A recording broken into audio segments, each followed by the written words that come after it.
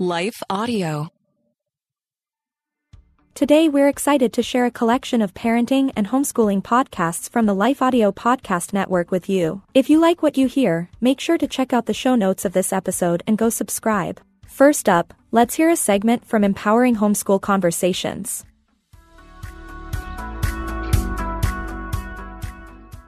What do we want our children to believe about themselves into adulthood? Because our kids are going to spend 75 to 80%, God willing, of their lives as adults.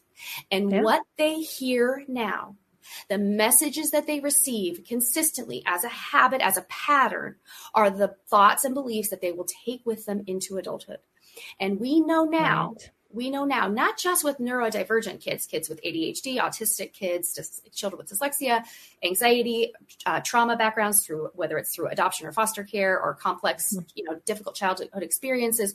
But we know that what we have been doing historically as a culture and as even a church with people that don't fit in the box is not serving them well. We just have to look at our mental health statistics. We have to look at just ADHD alone, the increased likelihood of drug abuse, or early pregnancies, risky behaviors, untreated, unaddressed, is unacceptable. And so to me, what I realized, and we as adults, even if we don't consider ourselves neurodivergent, or we didn't consider ourselves with special needs or struggling learners, we know what we're struggling with based on, right? We know it's our stuff that we brought, that came up in childhood, that we're holding on to, and that really are rooted deeply in us. Oh, absolutely. Right. So all that to say, for me, it's been, what do I want my kids to take with them up here in their heart, in their spirit? What do they want? I want them to believe about themselves, because it's that person that feels confident, that feels loved, that feels valued, that feels like I can make a difference. Like for my boy, it was something as simple as, I used to get so angry because he would climb up a shelf that I told him not to, because he wanted the one M&M that was on the top shelf behind the boxes that he knew were there, and at 2 years old, he would climb up and the house would be a mess and the kitchen would be a mess after I turned my back for 2 minutes. And what does traditional approaches tell us to do? No, sir, absolutely not. You need to nip it in the bud.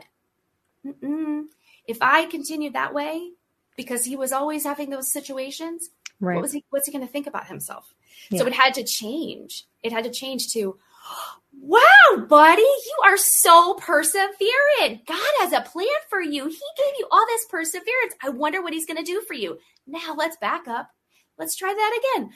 That's just a tiny tidbit, but it's reframing the lens on behavior, learning, everything, to God gave us this kid who he has mighty plans for, right? We say these things, and yet, I'm going to have to speak, a lot to this church piece, but we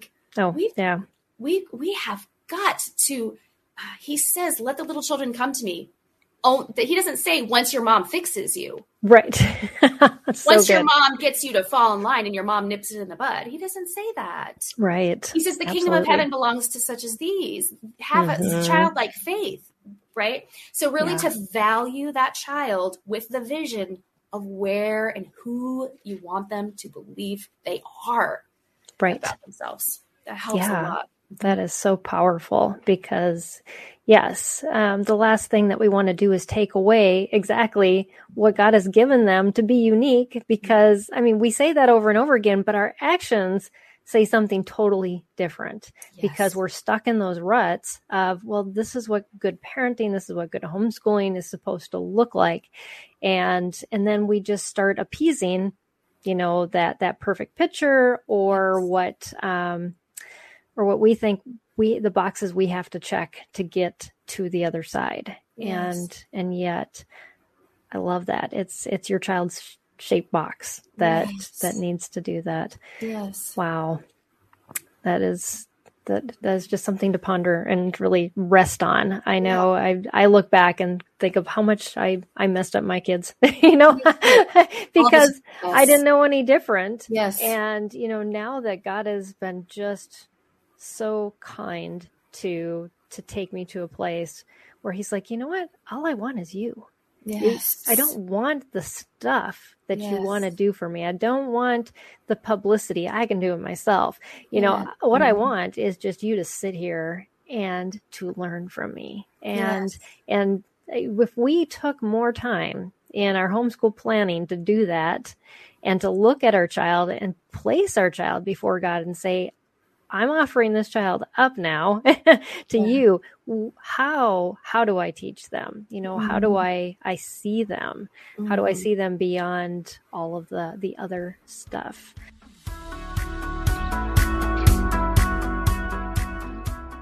Now let's hear from Rachel Carman, host of Real Refreshment. Today we are doing our M&M for the month of June, and we are doing Psalm 100. And one of the beautiful things about the book of Psalms, if you have not already noticed it, and I am surrounded once again by all of my beloved reference books and tools. I've got my Bible and my notebook and my PDF printout, and we're back, and it's time to take that deep dive insofar as it's possible in our time here. And I do hope that this just spurs you on to dare to study God's Word. That's really my primary objective in our time together, is I really want to just inspire you to want to get into God's Word, to dig deeply in, to get to know Him more, to pursue Him, to trust Him, to obey Him. We're going to talk about those two things today. This psalm is one of the short psalms. We've got the whole long psalm thing going in Psalm 119, and we've already studied that this year. And then this is one of the shorter ones. This is Psalm 100, and it is a really powerful psalm. Even though it's short, it really packs a punch. It's only got 5 verses, and so there's so much that we can squeeze out of this psalm. Even though it seems like maybe there's not much here, there's so much here. And so I'm going to do what I normally do. I'm going to show you some things. I'm going to give you some homework because I do that and because I think it's very beneficial to do that. Let's start by reading through Psalm 100, and I want you to pay attention as we read through to the verbs that are in here that are calling our attention. This is actually a psalm wherein you and I are called to action, and there's a lot of action that we're called to here, so let's pay attention to what we're called to as I read Psalm 100. Shout joyfully to the Lord, all the earth. Serve the Lord with gladness. Come before Him with joyful singing. Know that the Lord Himself is God. It is He who has made us, and not we ourselves. We are His people, the sheep of His pasture. Enter His gates with thanksgiving and His courts with praise. Give thanks to Him and bless His name, for the Lord is good. His loving kindness is everlasting, and His faithfulness to all generations. Now, isn't that just a good word? I don't know where this podcast is coming to you today. Maybe you're running errands or rotating laundry or changing another diaper or nursing again or making a peanut butter and jelly sandwich, or maybe running errands and picking up kids and taking them here and yon. I don't know, but this is a good word.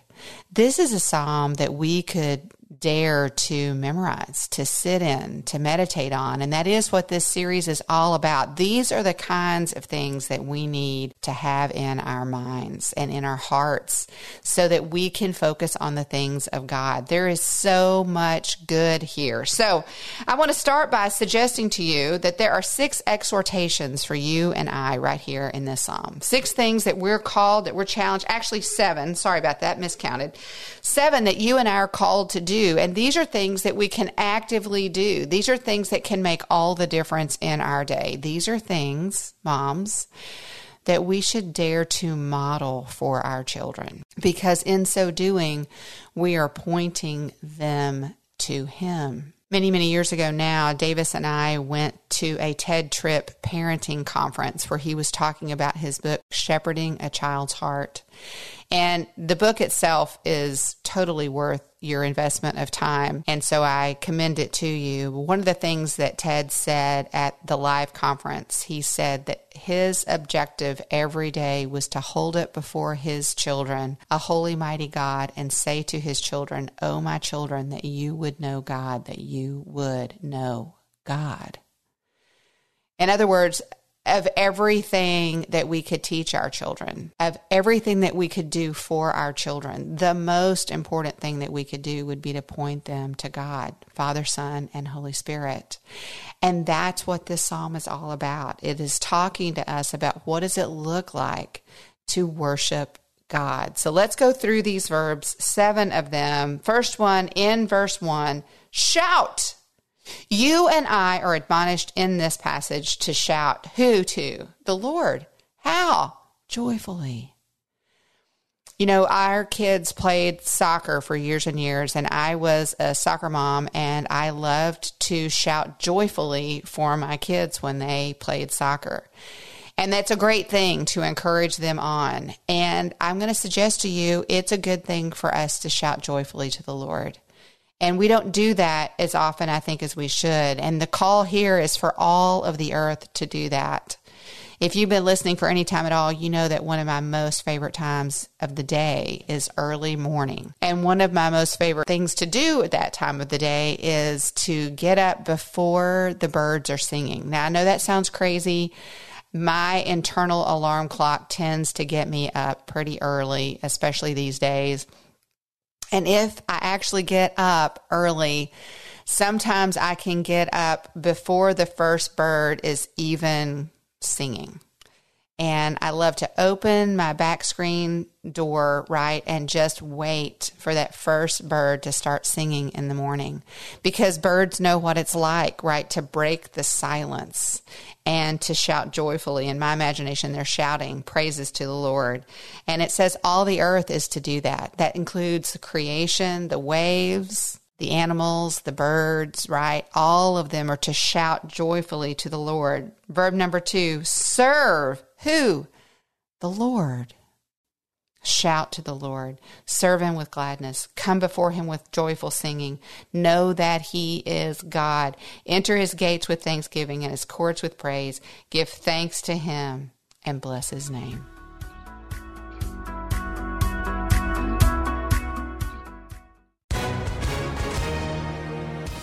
Hi, everyone. If you've been injured in an accident that was not your fault, listen up. We have legal professionals standing by to answer your questions for free. Call now and find out if you have a case and how much it's potentially worth. Call 800-497-4410. I'm here with spokesman John Wolf. So, John, tell everyone listening who should call right now. Well, Maria, first off, thank you for having me here. It's always nice to answer the listeners' questions. Now, as far as who should call in, anyone who's been injured in an accident and think you deserve compensation, give us a call right now. 800-497-4410. You'll find out if you have a case and how much it's potentially worth. Thanks, John. You heard it, folks. Take advantage of this opportunity and call now. 800-497-4410. Advertisement sponsored by Legal Help Center. May not be available in all states. As a reminder, to keep listening to the episode previews you're hearing, check out today's show notes. The last show we're going to preview today is from Leslie Nunnery from the Homeschooling Families podcast. You know, I talk to moms all the time who just have such a burden and a desire and so many gifts and talents, and they just feel like they're laying dormant. You miss the beauty of what you're doing in the season where you're waiting if all you're looking at is the dream or whatever that you feel like is laying dormant. And yet God teaches us so much through those seasons. And then the doors that he opens are so much different and better than anything we would have imagined because we see firsthand that his ways are better and higher than our ways. Yes, just like it says in Isaiah 55. Absolutely. So I would like to encourage, and I mean, I still don't consider myself an older mom. I just turned 40 this year. I have 2-year-olds. I have 4-year-olds, but I know that I have been in this game for a lot longer than a mom that has a 2-year-old and 1-year-old and is 23, which is where I was 16 years ago, but 15 years ago. So I know that feeling, and I know how I felt wanting to get a book published, because I always say this, I'm a very pragmatic person. I'm not a dreamer. I'm very much so like, give me the next deadline, give me the next task I need to be doing. Let me block out my days so that I can be productive, but also peaceful, because I don't like feeling like I'm running around like a chicken with my head cut off. And the Lord has grown me in my self-discipline and my productivity in good ways for sure over the years. And I do have better time management than I used to, but I've always been fairly self-directed. So as a 25-year-old mama of 2, and I always tell people, my hardest season of motherhood was when I quote unquote only had 2 kids and they were both really small, because I had zero perspective. I had no idea what the Lord was going to use to grow me, that they would ever get over the stages that they were in that were really hard, the really, really hard potty training, which can really like mess with your sanity, and the meltdowns and the not being able to buckle. Texas heat is brutal. Just buckling car seats and trying not to burn their little legs and sweat your face off in the middle of a Texas 103 degree with 85% humidity, 85,000% humidity. Summer is just kind of a very small trial, but feels like a trial indeed when you're buckling 4 car seats, and really the only dream that I've ever consistently had that stayed with me has been publishing, has been having books in my name, because I love to write, and I always had when I was probably 6-7 years old. So to see that the Lord did not literally allow that to come to full fruition until I was 39 years old, but that I was able to look back and go, oh, look, at that moment, you were preparing me for this. And then you gave me a little more confidence here, and you gave me a little bit more of a platform here, and you gave my husband more of a vision for it here. And actually I have a podcast, and I just did a podcast talking about the stages in life, because I was at a speaking event and I had several people be like, I don't understand how you're here when you have 10 children, and you're like, how do you have birch? How do you do this? And they're just picturing it all happening like, boom, this just got dropped into your lap. And that's really not how the Lord does it. And there were so many years. I remember when I was 31, I went to a blogging conference, and I just changed my name to what it is now. I used to be a different name for my blog. And so it was changed to MS for Mama, from 5 Days, 5 Ways. And I had all these agents that were like, that's a really marketable name. Like, you should send us an email. And the Lord just so clearly told me no for a variety of reasons. Circumstantially, lack of confidence, lack of clear vision for where I needed to be in the message I needed to be conveying, my husband's hesitancy. And so at the time it felt discouraging, but now I'm so grateful, because I have all of those things, the confidence, the circumstances, the support of my husband, and the peace that comes with all of those things falling into place because of the Lord orchestrating them instead of my forcing it. When I force things, things don't go well. Exactly. When it's clearly the Lord's leading, it's not always easy, but it's clear that it's right. Thanks again for listening to today's episode. For a full list of Christian podcasts, please check out lifeaudio.com. I'm Don Hawkins, and I once heard Chick-fil-A founder Truett Cathy say, you can tell if a person needs encouragement, check to see if they're breathing. I'd like to invite you to my weekly podcast, Encouragement for You, featuring encouraging guests like Dr. Greg and Aaron Smalley, Dan Cathy, the late Dr. Frank Menrith, Josh McDowell, and more. To subscribe to my weekly Encouragement for You podcast, go to lifeaudio.com. That's lifeaudio.com.